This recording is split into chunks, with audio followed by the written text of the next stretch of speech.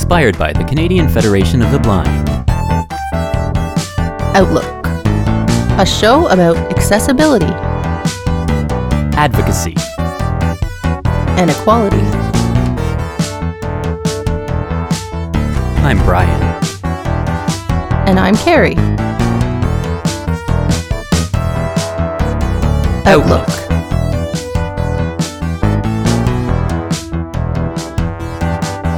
On Radio Western. Good morning, everyone. Welcome to a new episode of Outlook.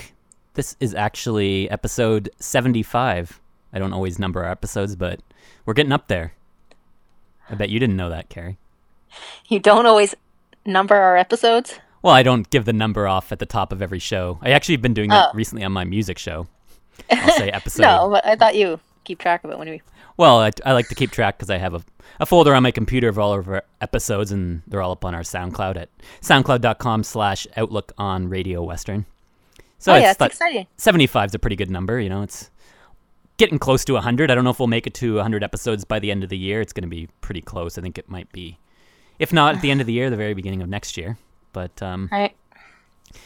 Yeah, so how are things? I know we left last episode with me on our outro theme saying that maybe by next time you'll have your cat back, and you seemed pretty pessimistic at the time. So yeah, you did not get your cat back then, right? I for anybody who was listening the last episode or maybe the last two, I mentioned my cat ran away on me at the end of June, and he was gone for 2 weeks and pretty much 2 weeks and a day or whatever. And then I left my window open downstairs overnight last Monday night, and so that was Tuesday morning, I guess at 3 a.m. I'd fallen asleep on my couch, and all of a sudden I felt this creature hop up on my legs and then quickly hop off again.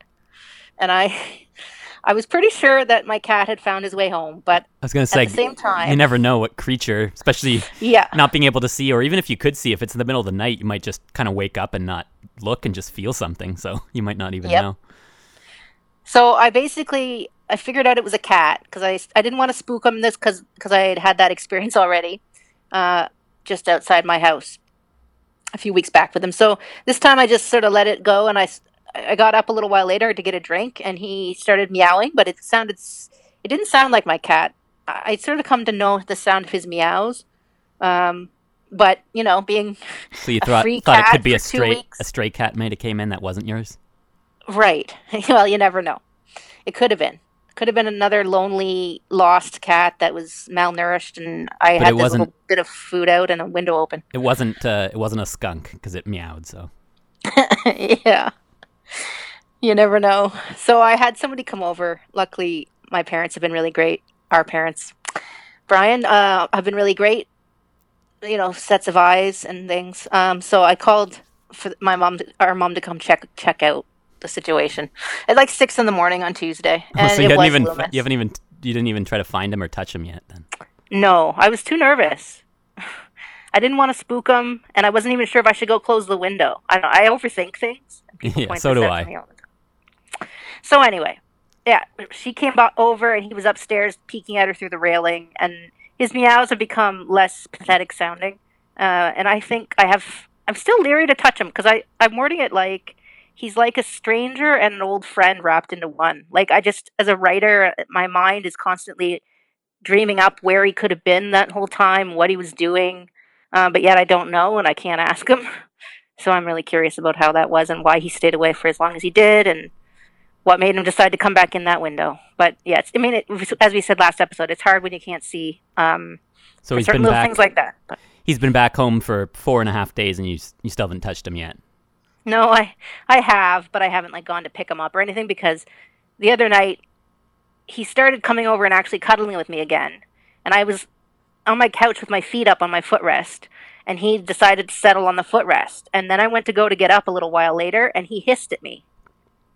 And he didn't normally hiss at you before he escaped? No, he's never hissed at me in the house. He hissed at me, like I said there, that episode when he had been gone for several days, and he was around again, and I tried too quickly to pick him up or touch him. I should have just did what I did with the window on Tuesday. Should have just left the door open. He might have wandered in even then. But anyway, events overtook us, and he was gone for another week before he came home. But yeah, so I was just nervous. I was like, so what? Now you think you own like this footrest, and how dare I disturb you? And you're going to hiss at me?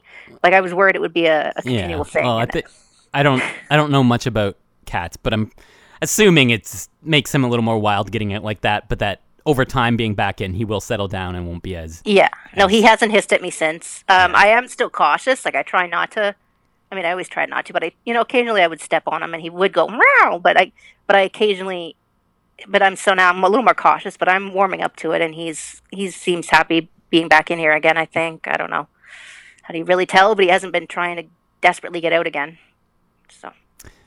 All right. Well, the cat saga is kind of pretty much wrapped up then, I guess. We'll find out if he's becomes more friendly in the coming weeks, but let's hope there's no more drama. But yeah. Or hopefully he doesn't get out again anytime soon. A lot going on. What have you been up to? Yeah, so this week was pretty good. I ended up taking a week off of doing a brand new music show just because I needed to catch up on a few things. One of those things being employment. I met with I didn't meet with her in person, but over the phone, my employment counselor through Leeds here in London. And it's tough in general to find a job even before all this pandemic stuff. And now she said the jobs that they were getting notified through their services and stuff have decreased a lot, obviously, since everything. I mean, maybe there's some new opportunities that come out of a pandemic or different jobs that weren't there before. There have been. So there is that, but in general, it's like anything. It's always hard to find employment. So anyway. Certain sectors. Yeah. It's like it always is. But this was a good inspiration just to have this call. We talked a few weeks ago, but it hasn't been too often. So it kind of got me inspired to try to get working again on my LinkedIn page, which I don't know a ton about, but I've learned I know most people have heard of it, and it seems as though most people have one.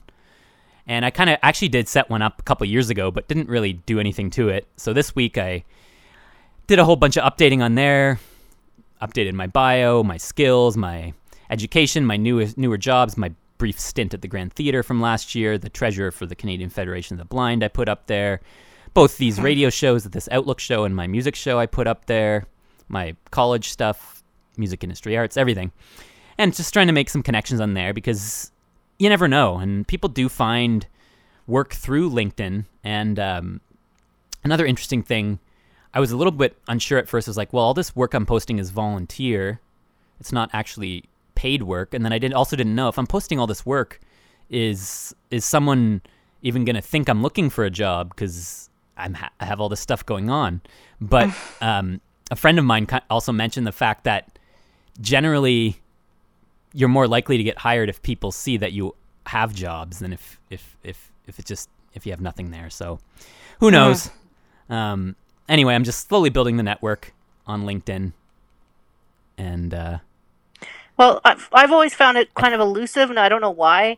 It takes a while for me to get used to a new platform. I'm still not used to Twitter. I still prefer Facebook over Twitter, and I wish that were different because Twitter is used by so many people for activism and for writing and all the things that I do. But the whole setup, I don't feel natural when I'm tweeting and retweeting people and versus, I don't know. But anyway, LinkedIn is one of those things that it seems like there's like it's not talked about. It's a hush secret place where it's just people go. It's more of a professional, serious kind of place. So people aren't as like, oh, I'm going to go on these. It's not like this hip, cool thing for all the young kids to go on.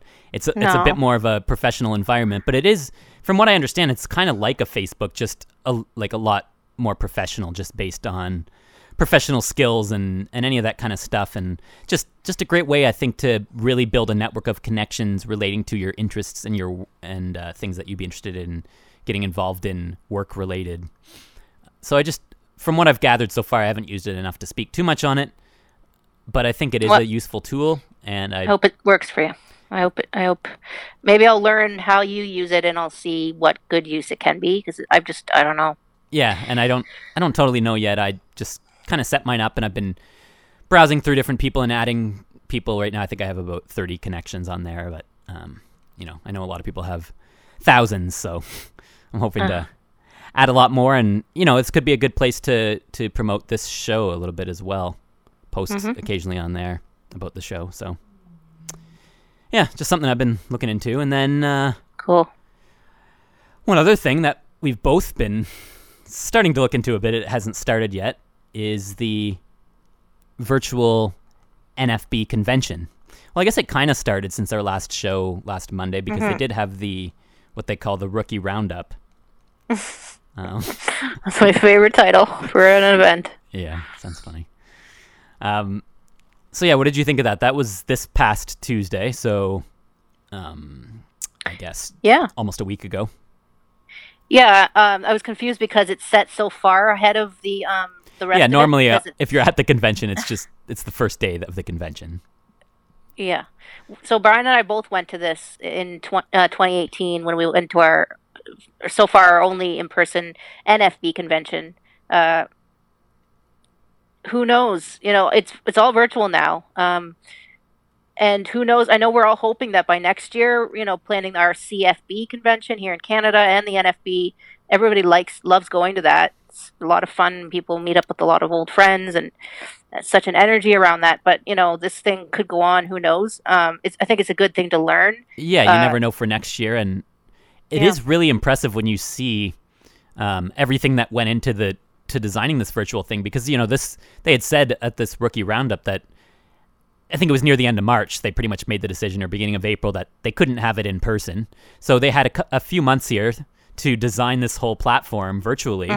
And I think it's something that we can learn from as well for the Canadian Federation of the Blind. If by next year, who knows, like you say, where things will be, we might want to have a virtual CFB convention next year. So at least this way it's been done already by the NFB. So, we would have some resources and some ideas of how to get it done ourselves. But yeah, but no, the Rookie Roundup was pretty nice.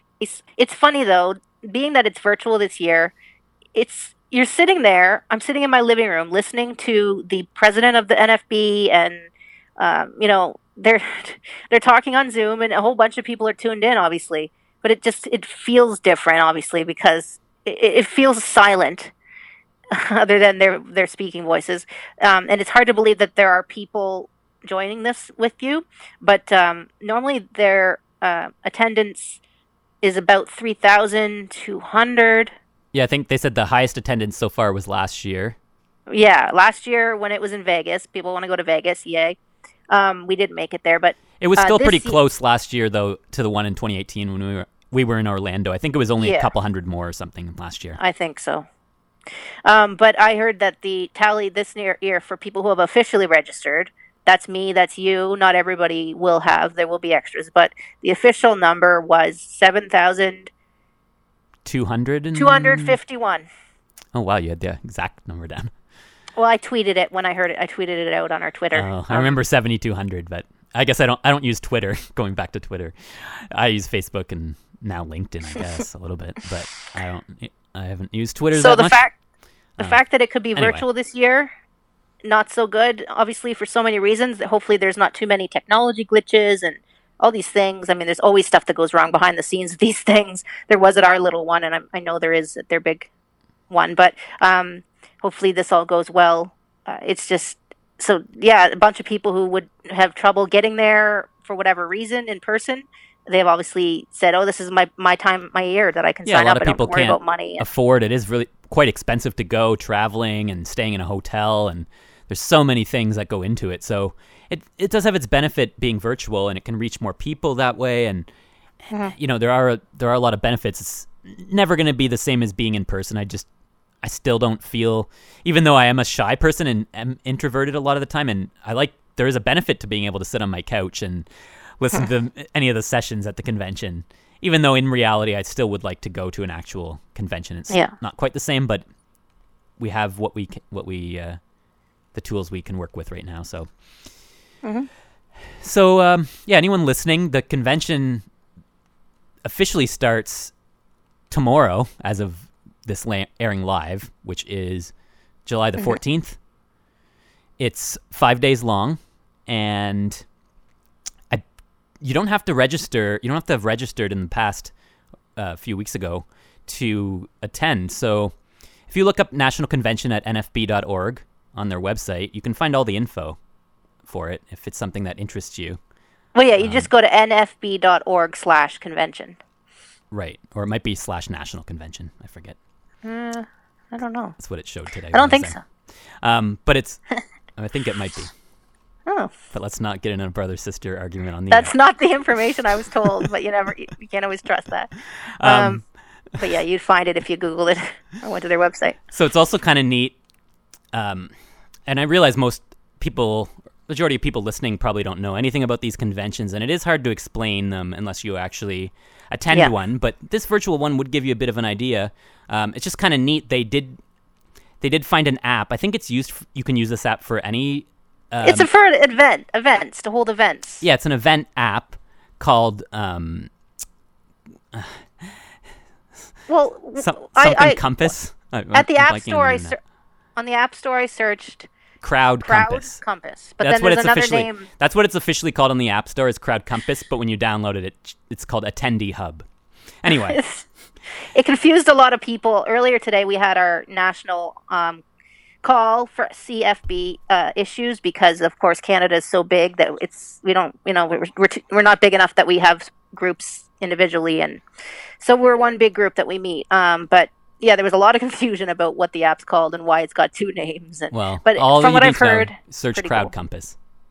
But I did download it today, and it looks pretty awesome. Like right on the app here, there's an agenda link, so I can click on that, and it shows each day of the convention and all of the events that are going on. And then from there, you can select the ones that interest you and make your own schedule. There's buttons in each event right to the Zoom meeting, so you can just click on the button and join in on the meeting. And just from what I see of the app so far, it looks amazing, and I can't wait to talk more about it once we've actually attended the event. Yeah, once we know it's all systems go. But also, every year at these conventions, they have an exhibitor hall. And that's open most days from 9 to 5. It looks like I'm reading it right now. Exhibit hall, and in there, they have tons of exhibitors. There's a list here of all of them that they have at the convention, but that would take the whole show to read through, pretty much. Pretty much, yeah. But it's just from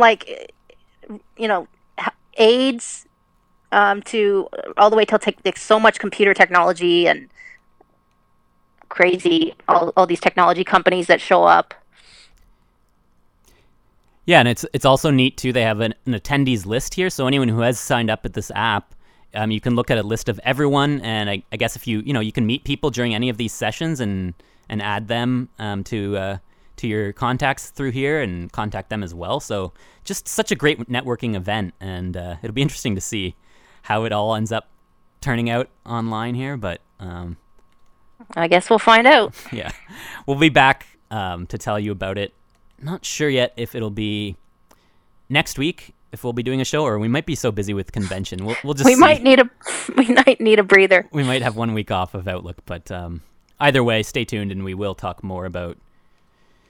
Oh yeah, and one of the other things they have is that in person they would have organized these little off the grounds tours. So this year the convention's in Houston, so they were going to have a bunch of NASA tours, or not a bunch, I guess, but like a few that you could go on, and now they're doing that virtually too. So if you want to learn about NASA and how that all works, and so they've really done a crazy really job converted it. Yeah. But yeah, there's tons of stuff here. Like I'm just looking at the first day agenda here through this Crowd Compass app, and there's the employment committee meeting, the new APH Braille products and services, Target for All. There's all sorts of Microsoft, what's new with JAWS and Zoom Text. Those are screen readers for Windows. Anyway, there's just a ton of stuff here. Yeah. It sounds like it's just as overwhelming almost as it is in person. Not that I've gone many years, just one, but it's a very an assault on your senses. But at the same time, like we said, anybody who cares about human beings, because we're all human beings, and if you're curious about some of the issues that people who are blind do deal with. Like we said, they have very neat technology, and you could learn so much. Even just checking it out 1 year, you kind of become sort of hooked on it. Yeah, and the nice thing as well is you can do this in person, but it's even faster with being virtual now with Zoom. Is if you go to a meeting, and this happened to me when I was at the one in Orlando a couple years ago. I think I went to one of the Microsoft ones. I was like, I've switched to Mac now for the most part, but you never know when you might still need to use Windows, and it's just good to be aware. So I went into the seminar and sat there for about a half hour, but it just wasn't for me, so I could easily, discreetly get up and leave and go to a different session.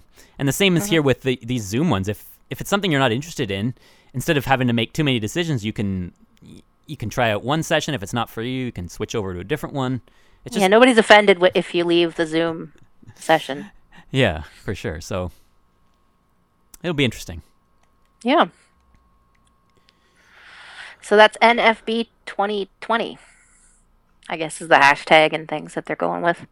Yeah, so I don't know if any of our listeners would be recommended to look this up, just get a bit of an idea. I know there's tons of things. Everyone has their own lives and is doing their own things and such, but everything's over Zoom these days, virtual, which has its good and its bad. But yeah, sort of the topic I wanted to talk about for the rest of the show sort of ties back to these sort of conventions.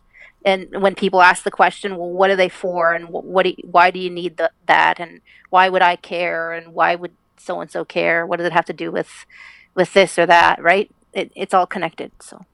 Yeah, we were mentioning last week. You had thought about starting this topic last week, but we had so many mixed things to catch up on that last week's show was just called Mixed Bag, and we covered various things. But we did mention briefly that you were reading a book, and I guess now you've finished this book, and so we were going to talk for the next few minutes here and then take a break and then finish up the last half hour of our show with discussion on a book that you just finished, and I haven't read it, so I will have to ask you a lot about it, which is good because the point of it's just another way to learn. Yeah, the point of the show is to educate everyone on this stuff. So yeah, I guess if you want to take a few minutes to talk a little bit about this book and what inspired you to read it. Yeah, so as I said, I've been doing these virtual Crypt Camp sessions every Sunday at 5:00 on Zoom since May, and it goes all the way to the end of August. And it's obviously, it would have been hard to do this in person anyway. But anyway, with the pandemic, they made it virtual. And it's based on this documentary on Netflix called Crypt Camp, Crip, C-R-I-P. It's not about gangs, the Crips. It's, it's the term cripples, which is not an acceptable term these days. But it's like certain words, and people can have this argument, but a lot of people who are disabled feel they can use the word. So it's become a bit of a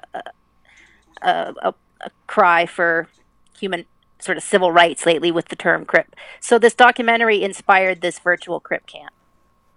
So it's executive produced by Barack Obama and Michelle Obama. And so I mentioned that a couple weeks ago on our session, Barack Obama showed up on the session, and her name was Judy I guess you pronounce it Hoyman. It's German. But she is she's a disability activist who's been doing activism for many, many years.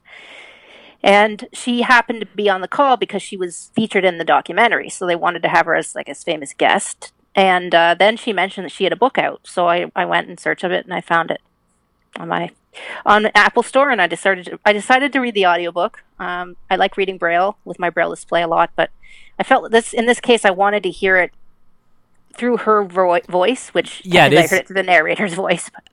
Right. I mean, she actually reads the book in this audiobook? No. Oh, she doesn't.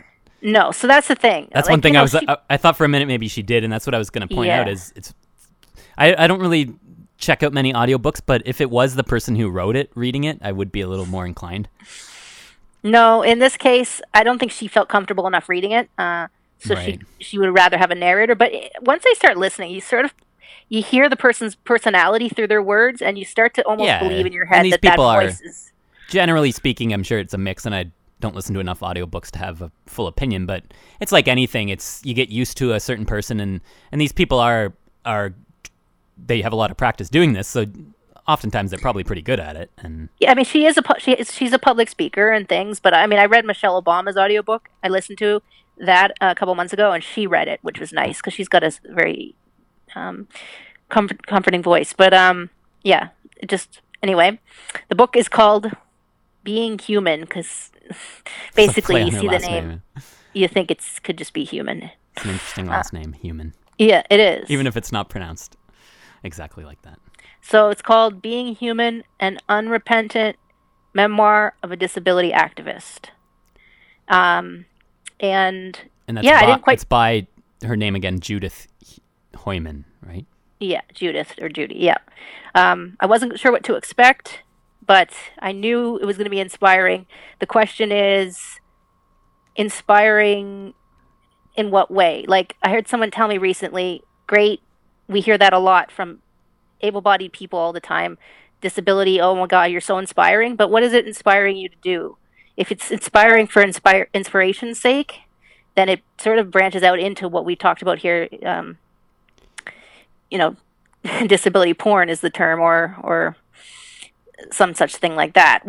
So it made me, as I was listening, want to do something.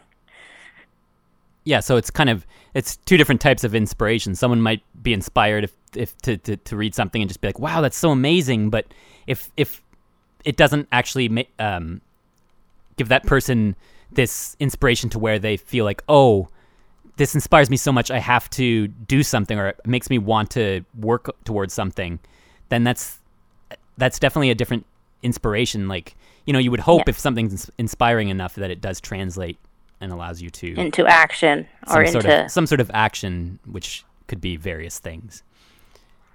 Well, yeah, for sure. I mean, I don't want to just read about what's going on with Black Lives Matter. I want to help in any way I can.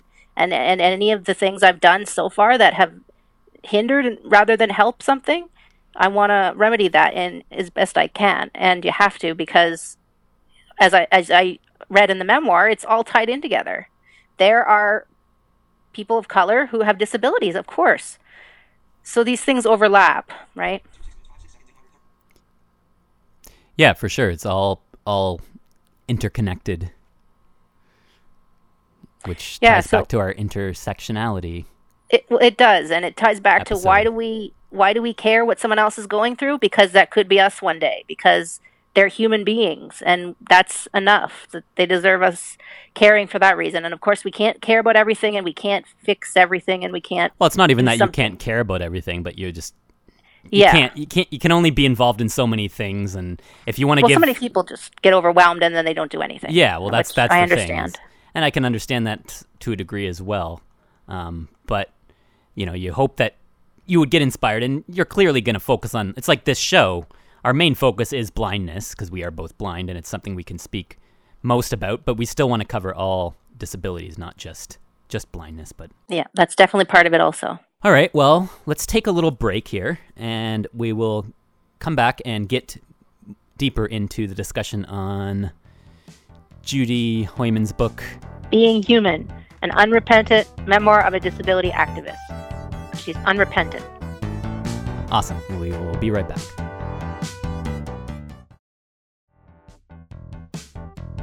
Welcome back. You are still listening to Outlook here on 94.9 CHOW Radio Western. My name is Brian, and my sister Carrie is here too. I am here to talk about an audiobook I just finished.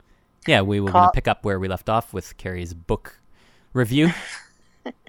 Yeah, it's called Being Human, an Unrepentant Memoir of a Disability Activist. So a bit of a long title. Yeah, Being Human's easy to remember. It is, yes, for Just sure. remember Being Human by Judith or Judy Hoyman. Judith or Judy Hoyman, yeah. 2 N's. So it's actually a really sweet start to the book.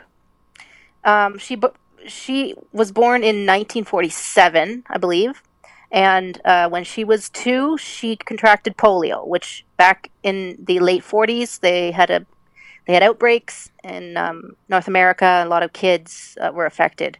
So after she recovered, she was unable to walk. So she was a quadriplegic technically. She had strength in her arms when she was young, and she sort of lost that over time. But so she grew up in the 50s in Brooklyn, New York, raised by two German parents, and her parents had been in Europe, in Germany during World War II, or no, they were there before World War II when things are starting to get bad, and they had family that they were sent off to live with in America. Both her parents. This is before obviously her parents would have met each other even. They were both sent just to get away from the danger, and so they ended up losing their family in the Holocaust. So Judy has this whole thing that she starts with by talking about how strong her parents were to come over, live with strangers, but yet also what her life would have been, Judy, if she had been born 10 years earlier and in Germany, and she had gotten a disability like polio. She would have been killed. So she starts out with a very poignant story in that way, makes you see what importance human rights must have, civil rights, why people fight so hard for it, why others, like in our current mood, some people are, like, well, what's the whole big deal with the protesting? Like, this is the kind of thing that causes protests. So that's really sweet. And basically, her first chapter is her at 5 years old. And she basically starts the way a lot of kids with disabilities hopefully will learn about the world, and hopefully kids in general. You start learning basic things. You start learning your way around your own house or your yard. And so basically she describes growing up in this very tight-knit community in Brooklyn. So and she was in a little manual wheelchair. If I missed it, but she wasn't blind, but she was in a wheelchair. Yeah, so she's not blind. So that's why we cover we cover a wider array of disability issues. Because even though they have their differences from blindness or whatever, there still are similarities as well. And and they, like we said before, they can connect. Someone can be blind, obviously, and in a wheelchair. Not that I need to say that. For sure. Pretty obvious, but you might not even think about it. But basically, it's just her mother gets her out on her front step, and she's growing up in the 50s at a time when there was no accessibility pretty much to be found. So she was in her manual wheelchair. Electric wheelchairs wouldn't be invented for a couple more years, and she wouldn't get one until she was in college or just after college. So she's this little girl. Her mom sets her out on the sidewalk in front of her house, and she's trying to get to her neighbor's house so that her little friend who lives next door can come out and play. But basically, she describes this little incline in the sidewalk, and she got all the way up it because her mom was one of those parents kind of like ours that sort of wanted their children with disabilities to develop more independence and things and not rush in every time they had a problem to be solved. Yeah, run in. Oh my God, what's going to happen? What can I do? Oh my God, because once they can't be there and you have to face something on your own, you need to have that belief in yourself that you can. So she gets all the way up this incline, and then she lets her hand off her wheelchair for a second, and she slides all the way back down. Yeah, you probably get really, oh my God, I made it up, so you're not thinking straight, and then... Yeah, well, she said she stopped to brush some hair out of her face, which I do that all the time when I'm walking, and it's distracting when I'm trying to use my cane. But I also hate the wind and hair in my face. So anyway, then she makes it up again. She collects herself and does it again, and she gets up. And she gets to her friend's house, and there are these steps up to her friend's front door. And nobody's out on her street at all. So she has to call from the top of her lungs and look up at her friend's window and try and get someone's attention in the house. And then her little friend runs out and plays. But she just describes how her and the neighborhood kids growing up, she didn't feel different until she was a little bit older because she didn't realize that there was anything else. And she was accepted where she lived on this one little block. And then she has to face the wider world when her mother tries to enroll her in school, and she's told, Judy is a fire hazard. Her wheelchair is a fire hazard, right? So that's the kind of thing they were telling kids not so long ago. And her mom, eventually the school board sent out a tutor that came twice a week. And this is this little girl who's a voracious reader. She wants to learn, and she's getting instruction for like an hour or two twice a week. It's just not enough. And it's something the school boards do, thinking that it looks like they're doing something. So anyway, eventually they get her into this school, and her parents do it. Her mother, her father's busy at their family butcher shop. But her mother fights and finds other parents with kids who have this polio and all this stuff, and they find out that certain schools in the district have set up special disabled classrooms that you can send your kid to. And she'd started doing that, but by that point she was in the 4th grade. So that puts you behind, right, when a school does that. Yeah, and I don't know if we've talked too much on this show about the special class for people in a school, and I don't know a ton about it because we were integrated and we were in the actual classroom with just an assistant sometimes. So in some ways it's better than nothing because at least at that point you are in the same school as the other people, but it still keeps you separate. And well, that's what they were going by. Eventually they realized, okay, people want this right or this right, so we're going to call this separate but equal. So they're still segregating, and Judy's point in the story is that for a long time, and even still today, people with disabilities are hidden. Back when she was born, her parents were told to put her in an institution, and they didn't do that. But back then, that's just what a lot of families did, and a lot of families just didn't feel like they had a choice. It's no blame placed on it. It's just the times. No, and I can understand it. I can't totally understand. I haven't been through it myself as a parent, but it's one of those things when you're in that situation, you're scared, you don't really know what to do, and when that's what most people are doing, then you end up just, that's why I never judge someone for the decisions they make, because I think a lot of times it's just an education thing that people just aren't aware of things and everyone's in a different situation. So. Yep. So anyway, she attended school, and she was still fascinated because they could hear the kids running up on the floor above them, running around, and they could hear them running outside, but they weren't allowed to go outside. And the teacher would make them have a nap time every day. And Judy would be thinking, well, I'm 10. I haven't had a nap. I hadn't had nap time since I was 4. Why am I? This is time we're wasting that I could be learning.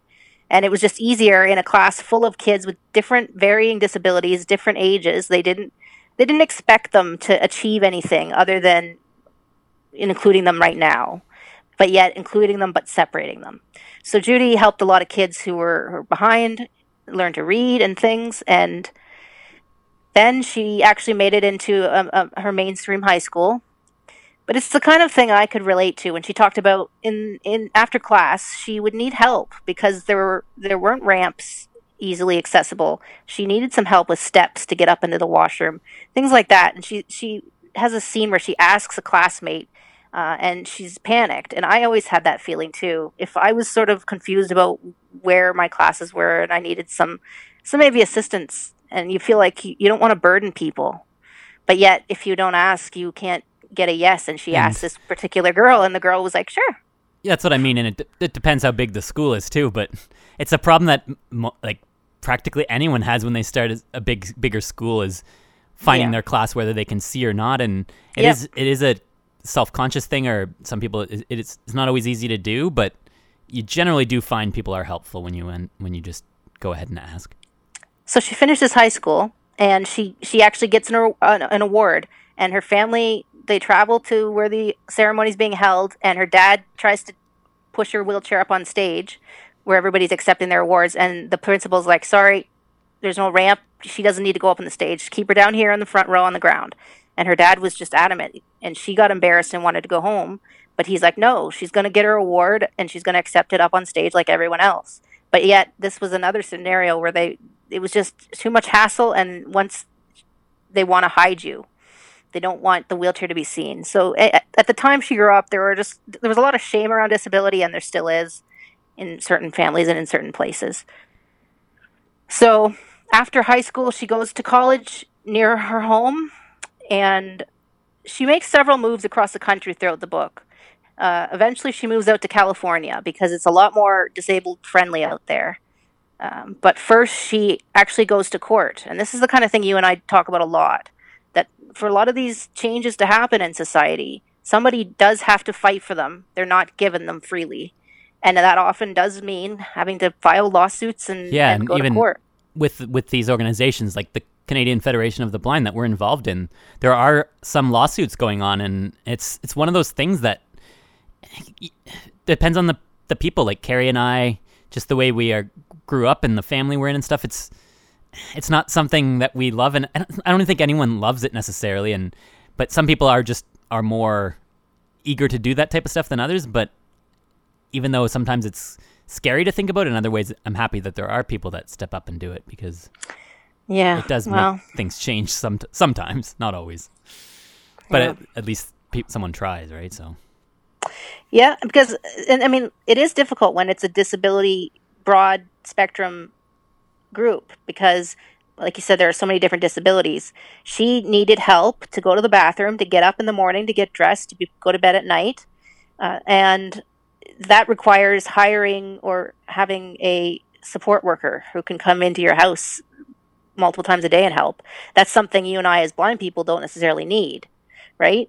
So there's such a wide array of things, but she needed stuff like that. And so she ended up wanting to be a teacher, but the government program that was set up for World War I vets who had been injured, there was some program that would help with these expenses when she went to college.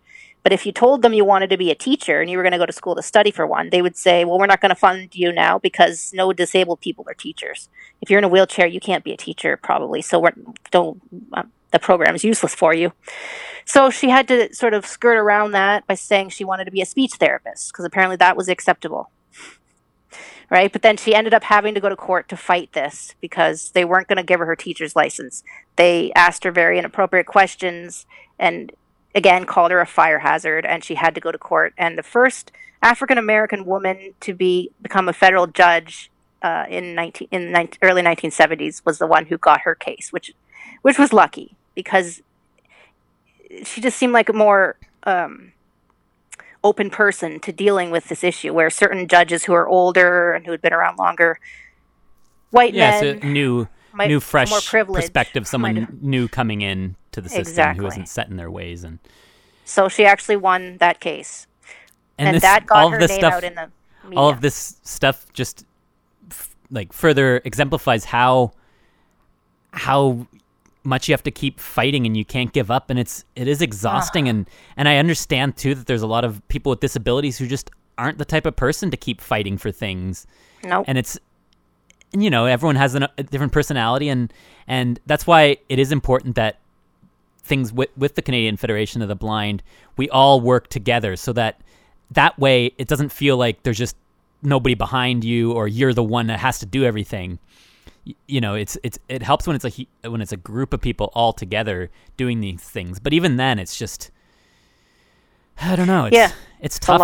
I can understand someone has a disability. I'll use blindness in this example, but who has that disability is like, I don't want to keep fighting for these things, and I don't want to keep telling people that this method is wrong and this and that. But it's it's in a lot of ways, it's kind of our responsibility to be doing this, because it's our lives. Yeah. You don't want to think that I hated politics for years, and I didn't want to have anything to do with politics. But disability is political, because it affects everything. It affects accessibility, federal, provincial, state issues if you're in the U.S., right? Like, it involves everything. So Judy moved out to Berkeley because they were very accepting there, and they had a program. The Center for Independent Living was the big thing out there, and she was invited to come out there, and she lived there, and then she moved to Washington for a while, and she did get into politics, and then she moved back to Berkeley, and that's when she had this big sit-in that I got into a couple episodes ago when I talked about the documentary. But the documentary, you learned a lot more in this book about this. It's called a sit-in, where basically they went to protest outside the federal buildings in San Francisco about 504, which was this Rehabilitation Act in the 70s that she discovered, but yet nobody was enforcing it. And there were multiple governments that went through, Nixon, Ford, finally Carter in the States in the 70s, who kept saying, oh, yes, we have this rehab bill on our desk and we're going to sign it. But they kept putting it off, and eventually they just didn't want to wait anymore, and they felt like they were being led by the nose. So they took over this building, and when they went to talk to the government official in the building, he had no idea about this bill at all. They were under the impression that it was being reviewed, and when they asked him point blank, he didn't know what they were talking about. So you can imagine what that would have felt like. But they ended up doing this sit-in. So they ended up so they didn't leave. When they went in there and found out that nothing had been done for this bill, they had a group of protesters, blind, deaf. They had translators there. They had personal attendants and friends helping. And once they realized that they had been basically ignored, they just said, "Okay, well, we're not leaving this building until we can get this bill signed," which means that nobody with a disability in the States could be any more denied from using any service that was federal. So for anyone who's just tuning in, you're listening to Outlook here on Radio Western, and we were talking about Judy Hoyman's book, Being Human, that Carrie recently read, and the sit-in that you're referring to was shown in the Crip Camp documentary, which is yes, what Judy was involved with, and she's also in that documentary. And it's funny, in her book, she doesn't even mention this camp that's featured in the documentary. Right. Well, I know the camp was inspired the documentary, but there was a lot of other issues. Yeah. The camp was more the innocent younger days of. Yeah. She refers to it, meaning that once she is old enough to go to school and she starts to feel a little more like the world's judging her, then camp every summer, which was a camp for disabilities, her parents would send her to. That was one place that she felt like she could fit in. So she does reference it, but she doesn't talk about it. She talks about the sit-in, which I find fascinating. I can't picture ever doing something like that. But sometimes you need militant acts like that to get the attention, because even when civil rights was being a huge thing discussed in the 60s, and then in the 70s with feminism, disability was still not talked about. And as she says, in the 50s, it was Brown versus the Board of Education. It was a big landmark case in the States that desegregated the schools. In the 70s, it was Roe versus Wade, which was for abortion and women's abortion rights. So there are these things going on around her, but yet she had to do something. And you don't hear about it. Like, I didn't know about this lady until just a couple months ago, right? Yeah, exactly. And then it makes me start to wonder, veering off the topic in the sense of the U.S., but makes me start to wonder more about Canada's history with disabilities, and yep. and then it makes me wonder too, and this ties in again to us trying to expand the Canadian Federation of the Blind, is just all of these movements are so organized, and it's just like this underlying militant, even if it's not as in the sense of violent with guns or something, it's still this militant strategy of dealing with things. And I just, even though in some ways it's difficult, I worry sometimes that in Canada we just don't have that quite that same. And I mean, there have been, with the protests recently and stuff, there have been Canadian ones obviously, and people have been getting out, and there is that does go on here. But I still feel like it's hard for things to change, especially in a country like Canada, because we just don't have that same core part of us, I find, on a whole. We don't have a militant spirit. Of course, no. Not. This is all nonviolent. Of course, no. Of course. The thing is, after she did this whole sit-in in the 70s, and they finally got the president to sign this, in the 80s, she traveled internationally for the first time, and she went to Germany to see sort of her relatives and things. And she made a point that nobody was talking about the Holocaust in the 80s when she visited. It was not even brought up. And she thought, this is weird that these things, such big things, are so secretive, and there's such shadowed secrets around it.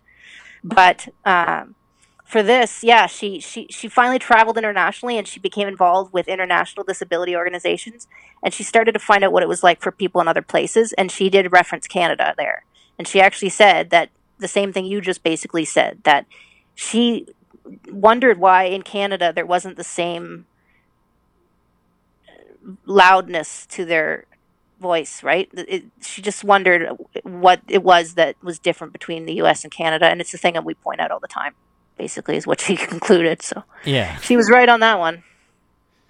Yeah, but no doubt. I don't. Yeah, that's why these people like Judy inspire me. But inspire me to what? And what does that mean? What does that look like for me in Canada?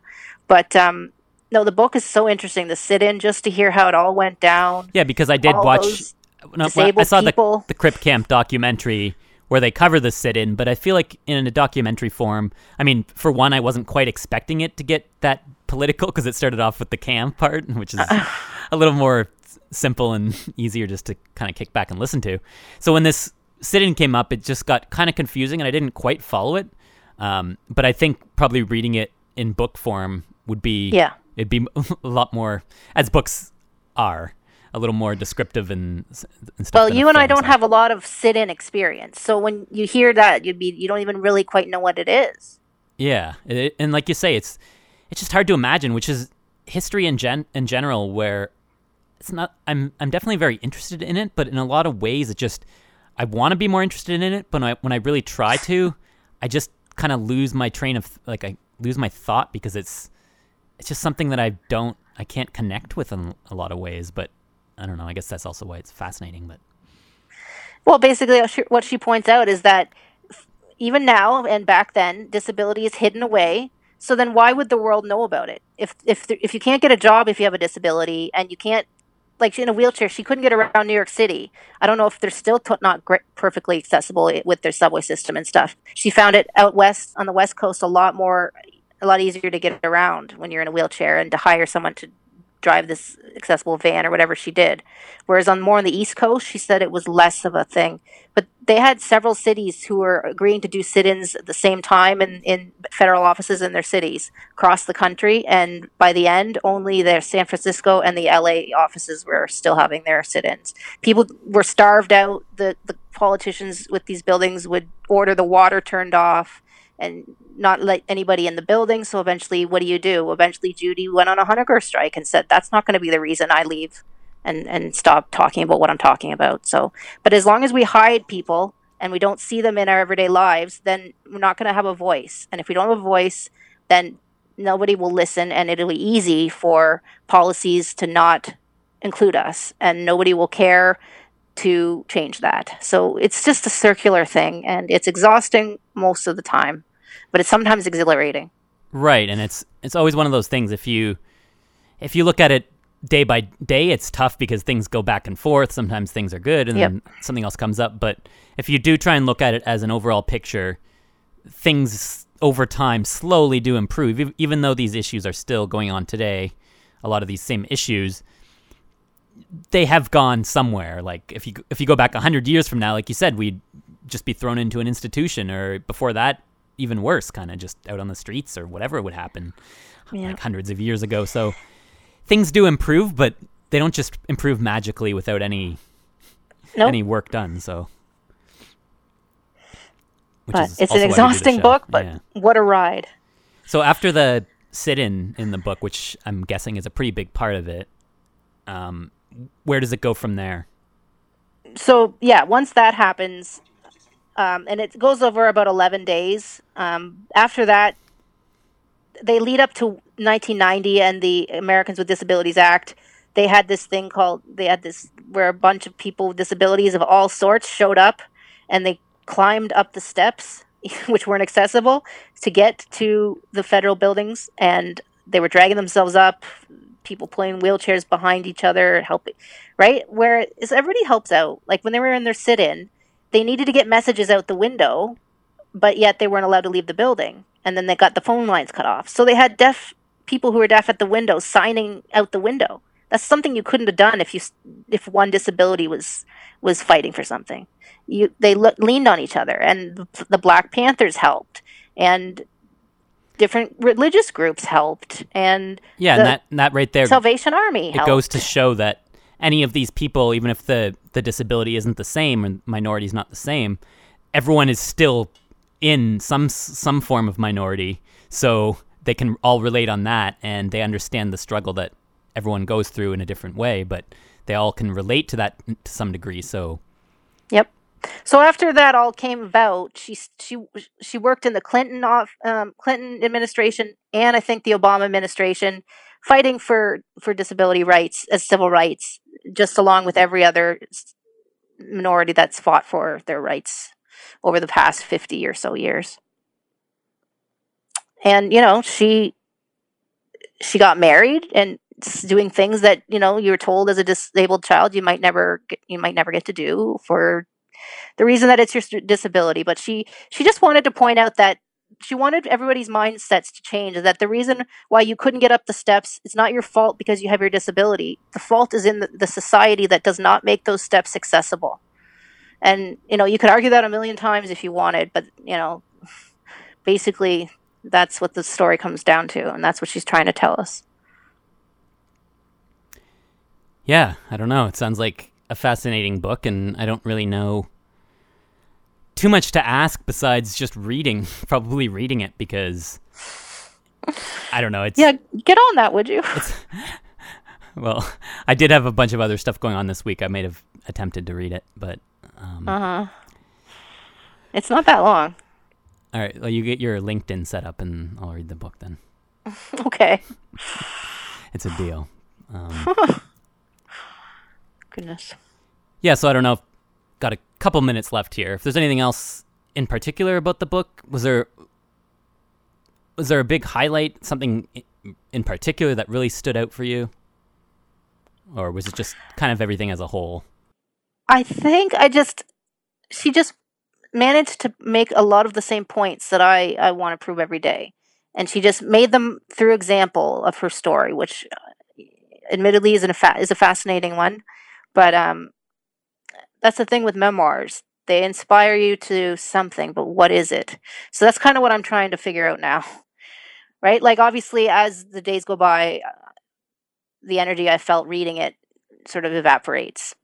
And then it comes back in bursts, and you want to do something. And that ties into that to me is the same as a convention, where you go to these, going to these big conventions, whether they be the Canadian Federation of the Blind or the National Federation of the Blind, you get this energy from it, and afterwards you do feel so inspired, and I've been through that. But then after that, it does wane a bit, and then you're kind of like, what am I really going to do? But I think the main thing is, you don't always realize it, but it does still inspire you to do things, even if they're little things that happen gradually over time.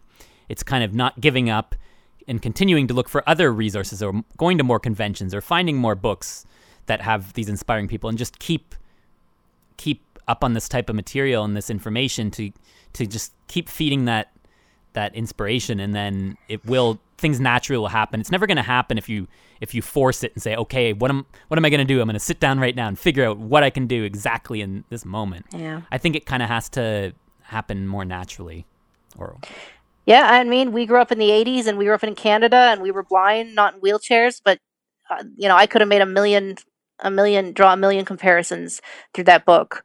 Yet I learned a whole bunch about what it's like to live with, the results of the polio. And basically, she just talked a lot of about how disability is looked at medically. It's a problem to be solved. As long as it's something we need to fix or cure, we need to be pitied. We need to raise money to cure something. Or if you look at it as a social construct, it's human rights, like everybody deserves. And one day it could be you, and you don't want it to get worse. You want it to get better.